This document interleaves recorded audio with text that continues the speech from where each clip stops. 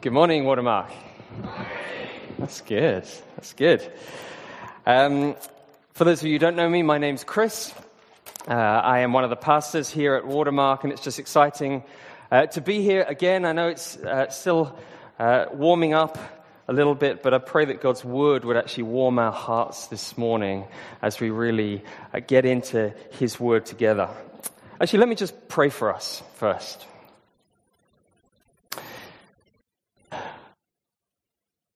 Father, I just thank you that you're a God who speaks. You're a God who hears us. You're a God who knows us. And I pray, Lord, this morning you would open our eyes to see you.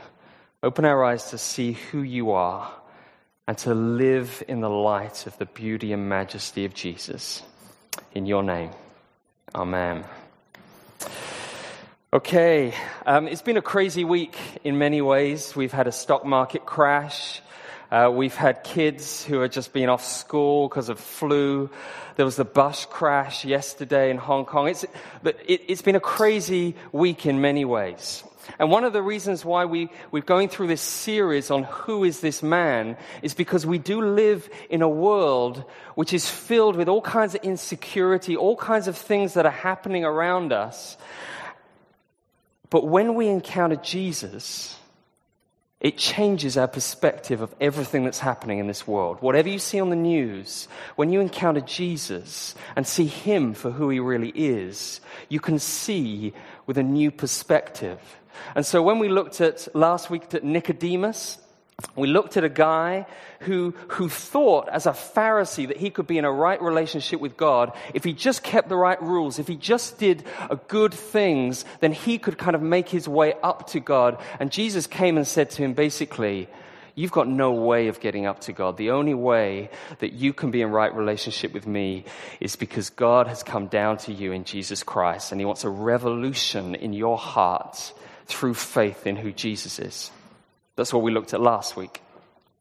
And so this week, we're going to look at this amazing story. I love this story. This is just a great story about, in John 9, about this blind man. And so we're going to dive right into the story. If you've got your bulletin open in front of you, just follow along. We're going to track through the story. And we're going to look at a few different categories. We're going to look at the blind. We're going to look at Jesus giving sight to the blind. And we're going to look at 4 responses that John goes through in this passage. Okay, so that's where we're going. So first of all, the blind.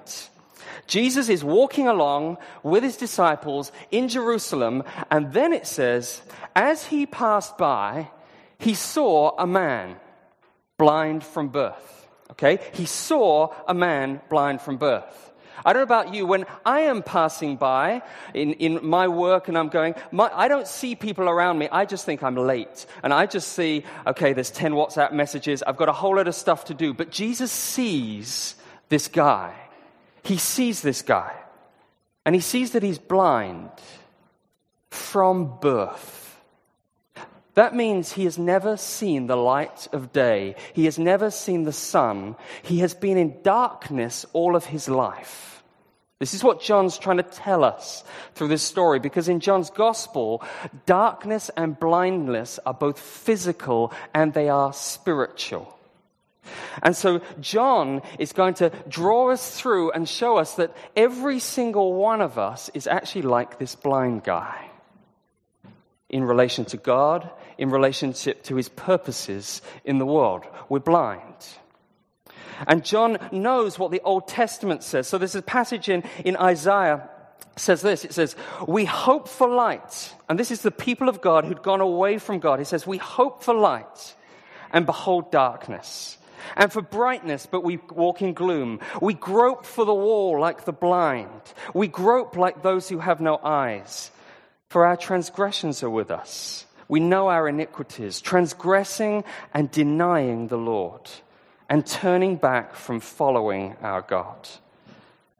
See, the people then had walked away from God, who was meant to be their light of direction, of purpose, of truth, of hope, of how to see in the world. They had walked away from him, and they were like people where the lights had gone off, and they were now groping around, trying to find truth, trying to find how to find meaning in their world. And so that's the context where John then comes in and he shows you a couple of blind people, the disciples. And the disciples, what they're doing, they don't see this man. All they do is they're judging this man for his suffering. And what's their question? Their question is, okay, whose fault is this for the suffering? Okay, was it this man who sinned or was it his parents? Because one of them sinned. And Jesus replies, you focusing on the cause gets you nowhere.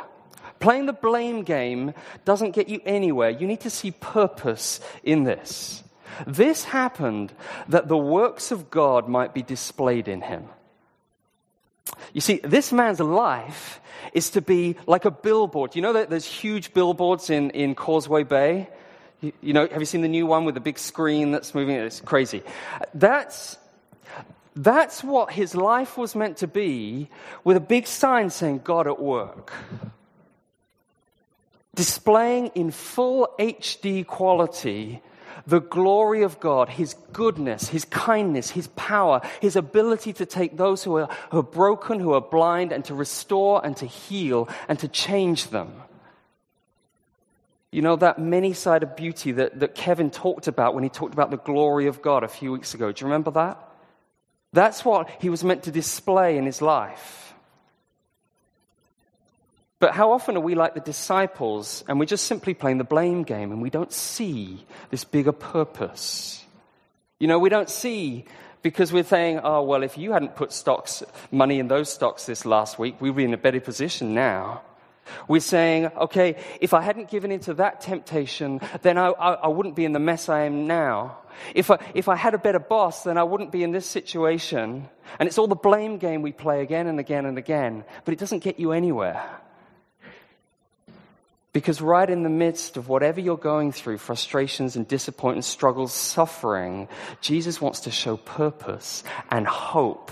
And he wants you to see and to be a display of his glory as you see him. But we're often blinded by our own perspective in life. And so Jesus goes on. He says, verse 4, night's coming when no one can work.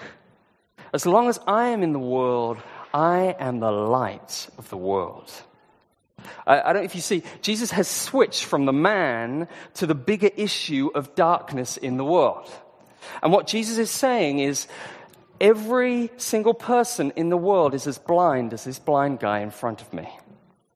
And you know, there were many other religions and philosophies around at the time of Jesus.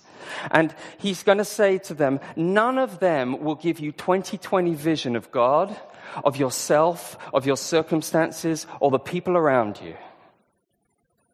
Because only God knows the depths of your heart. And only God knows where he wants to take you. And the only way you're going to see that is when you see that I am your light. I am the light of the world. And he's not just one out of a lot of other lights. You know, choose your light. He's not that. He says, no, I am the light of the world, in a world which is blind. That can be offensive to many of us, but Jesus repeats it in the book of John at least twice because he wants us to see this. Now, one of the things that I think we sometimes struggle with, it doesn't matter whether you are a seeker or whether you've been a Christian for a long time, we struggle with the idea that maybe we're blind. I do. You see, I was walking along the other day over a footbridge in Sheung-Wan. And, you know, it's one of those ones where everyone is walking down on the right-hand side so people can walk up on the other side, you know, and everyone's doing that obediently. But there's one old guy with 2 bags who decides he's just going to go down the left side.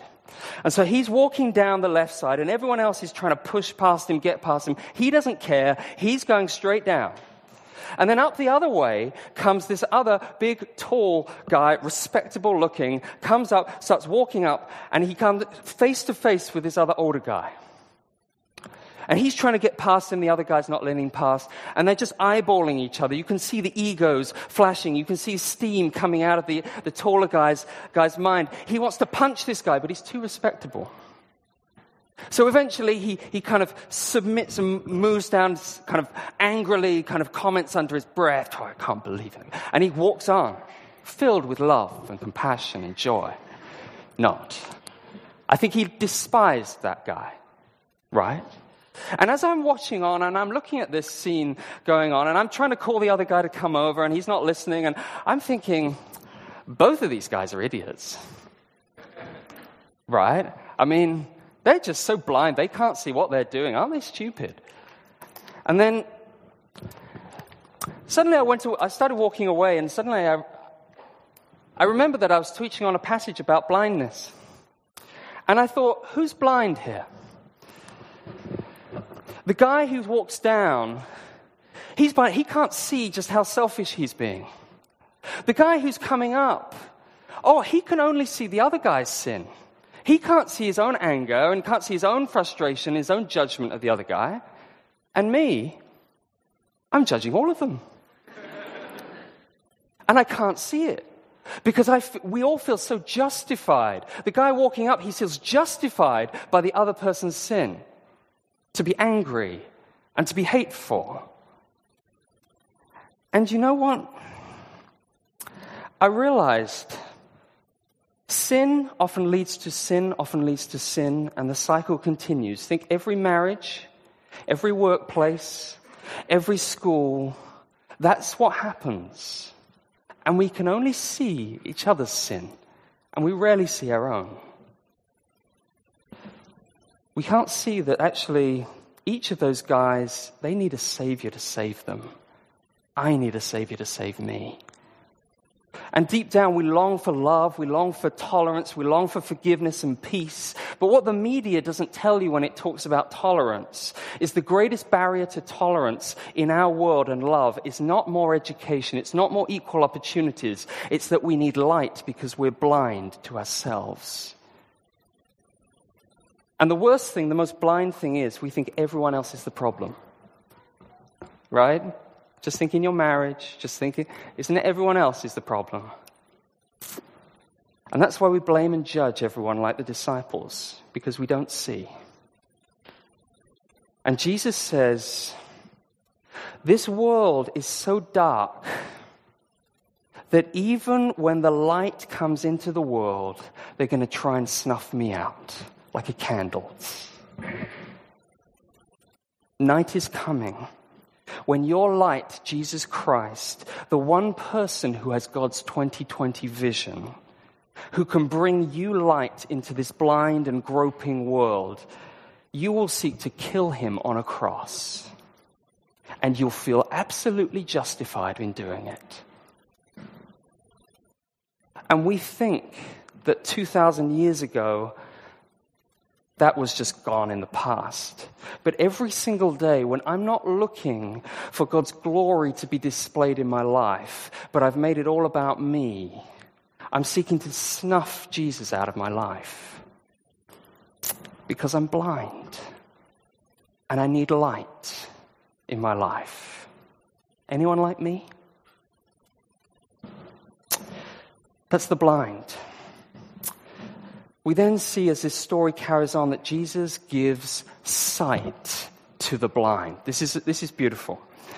You see, right after Jesus says, I'm the light of the world, what does he do next?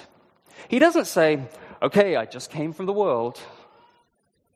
He switches right back to the blind guy in front of him. And he does something incredibly weird. He gets some earth from the ground and he spits on it. And he gets the earth, like creating, just as God created Adam out of earth, Jesus is beginning a recreation process. He's going to give this man new eyes to see.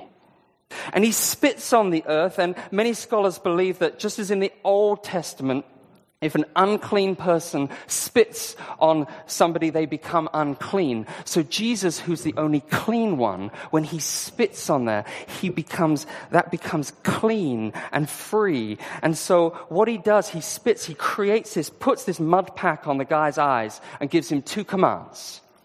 What are the 2 commands he gives? Go, wash. Go, wash in the pool of Siloam. What does the man do? He went and washed. Okay, think about it. Jesus could have done what he's done in many other places, which is just healed in there and then. Okay? Pooh, there you go. Healed. But he doesn't. He doesn't. Which I think is fascinating. I think just from what the testimony that was shared earlier, God doesn't always work in exactly the same way with every person. You know that? And sometimes we do start comparing all our experiences with everyone else and saying, I didn't have as great a testimony as that person. And actually says, no. God works every single person differently because he knows what you need in your life. And so what he does, he tells the blind man, go to the pool of Siloam. How is the blind man going to get there? Jesus doesn't go with him. So what has he got to do? He's got to kind of walk through the city to try and find this pool. Right? What do you think was going on in his mind while he was going through that?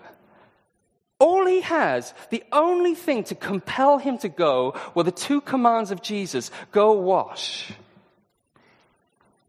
He trusts the word of Jesus to go. And I think as he's going along there, I think he's wondering to himself, okay, am I being stupid? Is this crazy? What am I doing as I'm going? But he trusts Jesus' word. You know? He's only just met Jesus, but he trusts his word. Takes this step of faith, goes to the pool of Siloam, which John points out means sent, because the water was sent from outside the city to bring life to those inside the city, just as Jesus is sent from outside our dark world into giving us light and life and sight to those who believe and trust his word. And some of us have been in church a long time, and you're still wondering, can I trust Jesus?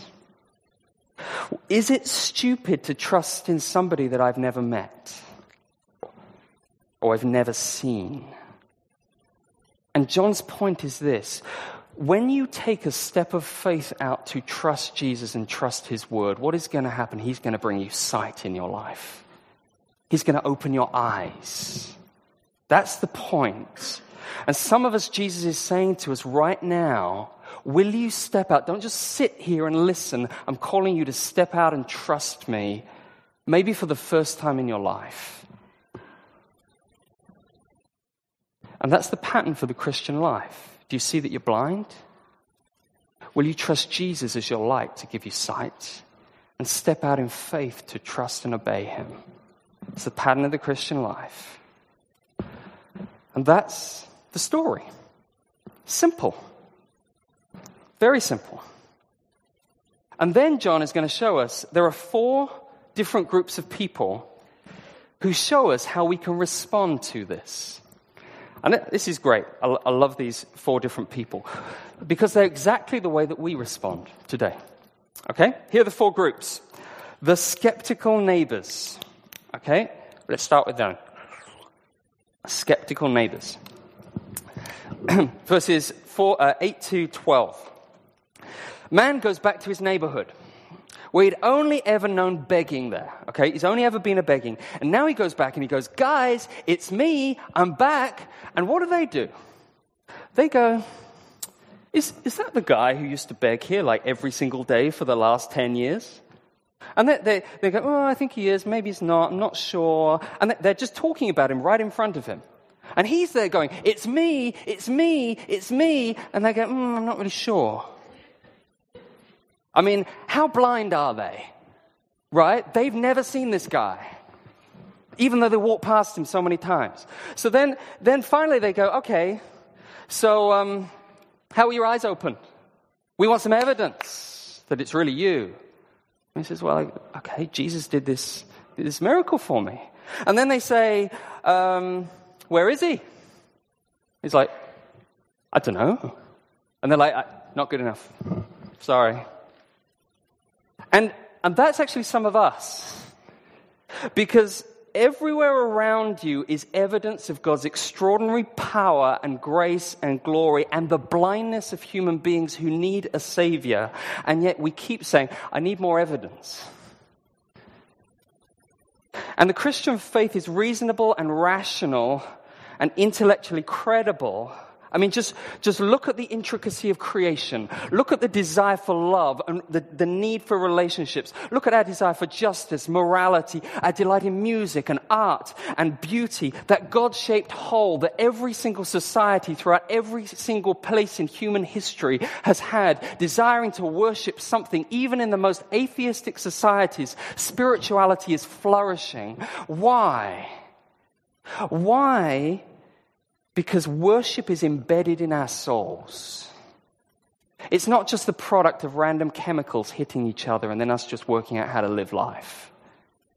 There is evidence around us. Look at the resurrection of Jesus, which changed and started a movement without violence, which has transformed society, changed millions of lives, with a love story that is unparalleled in any other story in the whole of history. And yet some of us hide behind there's not enough evidence. And the thing that I think sometimes the issue is, our problem is not fundamentally intellectual. It's that we're sometimes blinded by our pride, by our certain experiences, by all kinds of things which make us say, I don't even want to look at it. And Jesus says, and here's the challenge, will you go and examine the evidence for who Jesus really is? Will you truly examine that? That's the skeptical neighbor. Second group, verse 13 to 17, 24 to 34, it's the self-righteous Pharisees. These are great guys. These are the religious leaders. We often think of them as the bad guys. But actually, everyone around them would have thought, these are the good guys. These are the great guys. They're intellectuals, they're powerful, they're moral. We talked about them like Nicodemus last week. Okay? And they knew that God had commanded his people in the Old Testament, you got to keep the Sabbath. Okay? Saturday. They knew that this was the key sign that whether you were trusting or obeying God is whether you kept the Sabbath. And so they made really, really sure that they were going to keep the Sabbath. They basically put a fence around it. They defined what work was, so they came up with 39 categories for work. Okay? So that included carrying, making bread, sowing, reaping. And then they said, anything that looks like any of these things is also work. So when Jesus starts making mud in the ground like this, they go, that's like making bread. He's working on the Sabbath. That's why verse 16, they say, this man is not from God, for he does not keep the Sabbath because he's making bread. Now we think that's strange. But Sabbath keeping for them was just their way of them staying in control of their lives. So they felt justified and okay with God because they had obeyed one rule. But they were blind to who Jesus was. I always get challenged by the Pharisees. Those of us who've been in church a long time, we know how to play the Christian game. We know the right rules. We know the right things to do. You know, we're nice. We give regularly. We serve. We try and be good husbands or spouses. And we think we're okay. And then Jesus comes along. And what's really interesting, when does Jesus perform this miracle? When? What day? On the Sabbath. Why does he choose the Sabbath? He could have chosen a Friday. Monday's a good day for a miracle. Why does he choose the Sabbath? Because when Jesus passes by, he's not about affirming your blindness. He's not about affirming your sense of, I'm doing okay in the world. He doesn't go to the Pharisees and say, great job, guys. A couple of little tweaks here and there, but you're good to go. He doesn't do that. Because he's forcing the Pharisees to choose, will you trust me or will you trust in your own methods for trying to get God's favor and blessing in your life? Do you want to rely on yourself or are you going to rely on me? And the thing is, the Pharisees, their whole world, their whole sense of security is right under threat right now. And Jesus is doing it deliberately. Because Jesus wants not to keep you on the throne of your life. He wants to dethrone us from our lives. He wants to show us that he is the only one we can truly trust in, not in any of our good works or the things that we've done well. And that's why as you think through, the Pharisees are threatened. That's why when the blind man goes through this whole logical argument later on of just saying, listen, this guy must be from God because of all the stuff he's done. And the Pharisees are going, you're born in utter sin. How dare you teach us? Because they're under threat. Let me ask you, do you ever feel threatened by Jesus? Does following Jesus ever scare you? Because if it doesn't at any point in your life, and you've been in church a while, let me tell you, you probably are not seeing Jesus as he wants you to see him. Because when he comes to dethrone us and our ways of trying to save ourselves so that we lean on him utterly. And sometimes that's scary. Sometimes that's scary.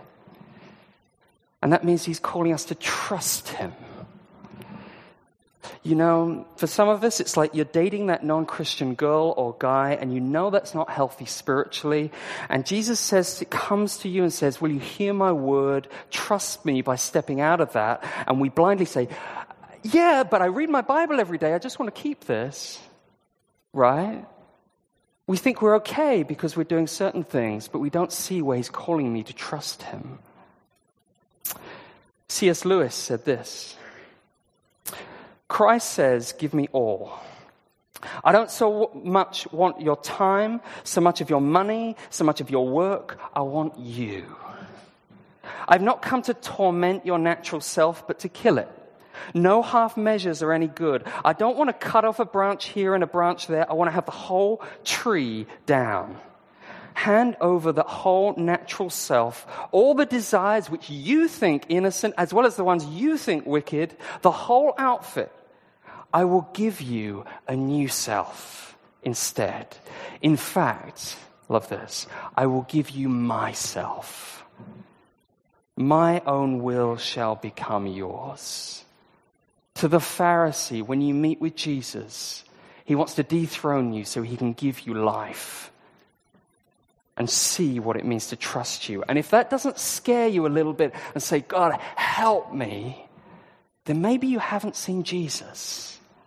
Maybe you haven't seen him. But he wants you to find sight in him. Skeptics, self-reliant Pharisees. Third group, the fearful parents, 18 to 23. I have so much sympathy for these parents. They've lived with a blind, shamed son for all of their lives. They've experienced the judging looks from people like the disciples who've just always looked down on them and seen it as their fault that he's blind. And they long to be accepted in the community. Don't we sometimes want that? And some of you have experienced the pain of having children who have sicknesses, disabilities, being treated differently from others. And sometimes you just want a sense of normality. I think that's what the parents wanted. And they know that their son is healed, but they also know the cost of what it would take to admit that Jesus was the one who did it. You know, it says they feared the Jews because they could be thrown out of the community. I mean, in churches, sometimes if there's a very serious church discipline issue, a member might be asked to leave the church, but then they can go to 100 other churches. But here, if they get thrown out of the synagogue, they're thrown out of the community. That's been like defriended from Facebook, like your colleagues not talking to you. You're not invited to anything at Chinese New Year. It's like you're on your own. That's serious. And they're afraid. Do you get them? I get that. You know, some of you in your high school or in your office, and you're afraid that if you really stand up for Jesus, really tell someone about Jesus, What's going to happen? What are they going to think about me? Am I going to get thrown out, excluded? There is a cost. And so they're afraid. But I think what John is doing in writing about them, he wants to show you, not to condemn the parents, but I think he wants to show you how amazing the blind man's faith is. So we've had the skeptics, the self-reliant, the fearful, and now you have the worshipping blind man. This is great. I love this guy. He's just cool. I think he's British because he's very sarcastic. But once Jesus has touched him, this guy, his faith just begins to grow exponentially. Verse 11, and again, you see, everyone's journey in faith is different. Nicodemus, he's like clever, intellectual, takes like ages to get it, okay? But he does get it eventually. This guy, he's on fire. I mean, verse 11, he calls Jesus, he's the man. He's a man. He's just a man, okay? Verse 17, when questioned again about Jesus, he says, he's a prophet. Verse 33, he says, if this man were not from God, he could do nothing.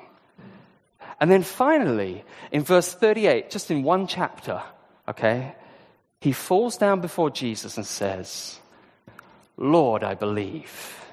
And he worships him. Do you see the progression of faith? This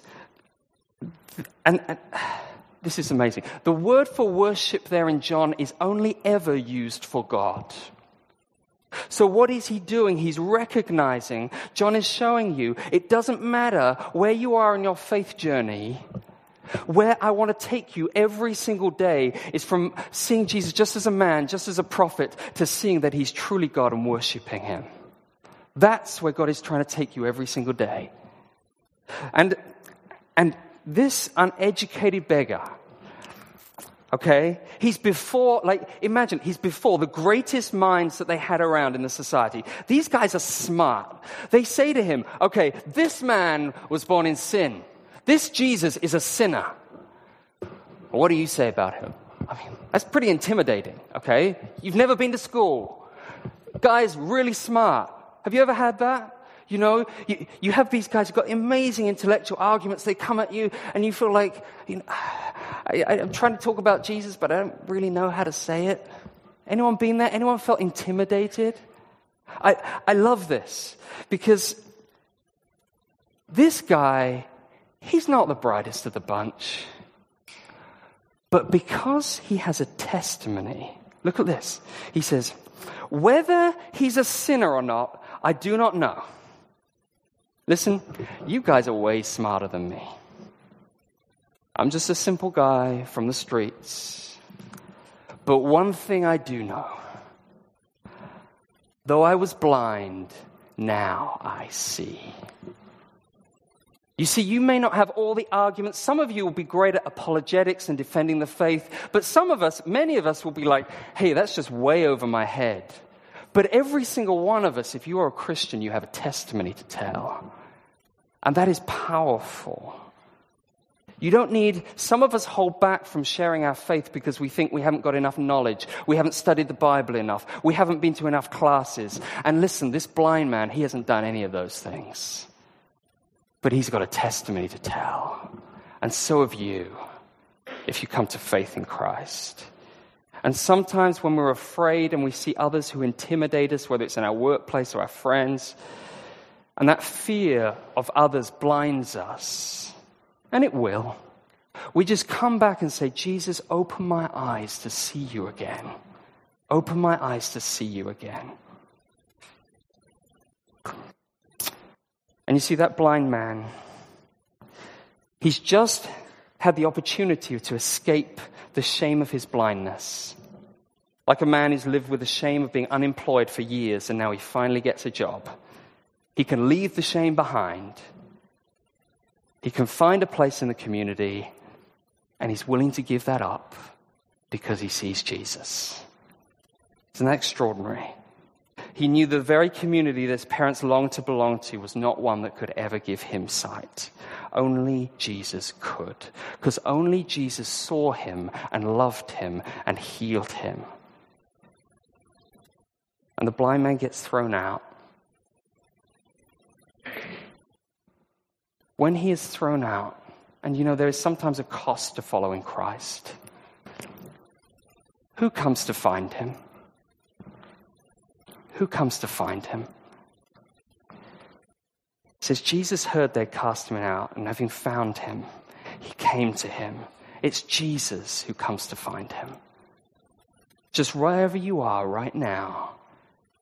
Some of you have been seeking to follow Christ. You've struggled with loved ones. You feel alone in many ways. The amazing thing is Jesus always takes the initiative. He sees you and he comes to you.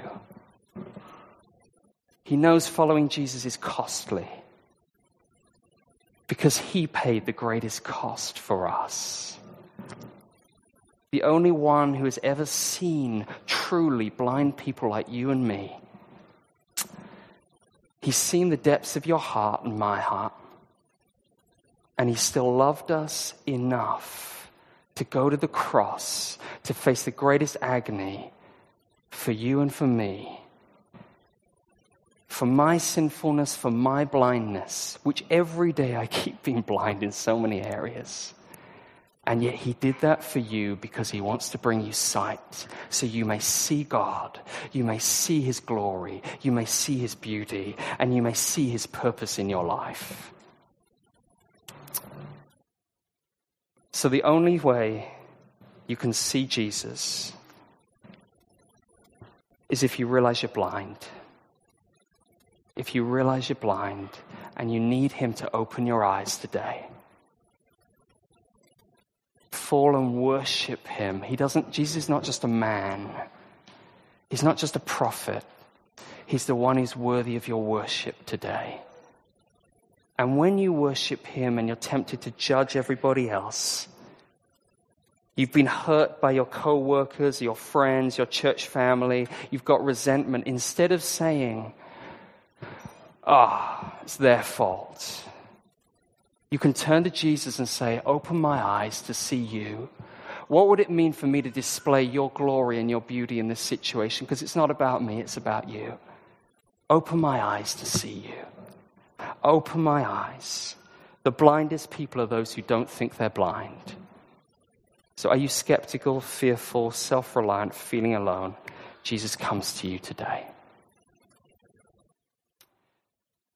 We're going to take communion in a second.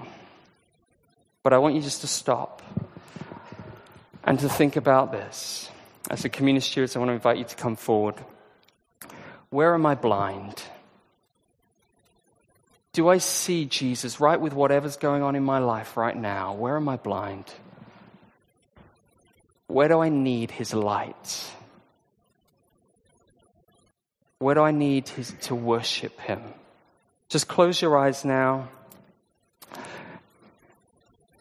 And just respond to him now. Respond to him.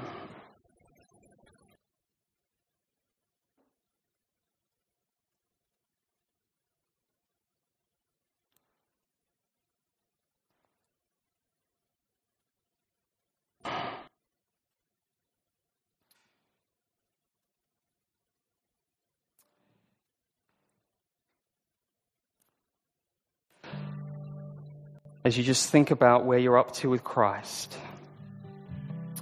ask him now to open your eyes to see him, to see your need of him, and to realize as we come to take communion, communion is the time where Christ, the only one who saw truly, who sees what you're like, yet he went to the cross for you, that you would be able to see him again. And see the glory of God. Maybe you need to just confess where you're blind. If you're not a believer, we ask you not to come up and take the communion elements, but just to think about, am I really blind? What are the things that I don't see in my life? Do I really see God?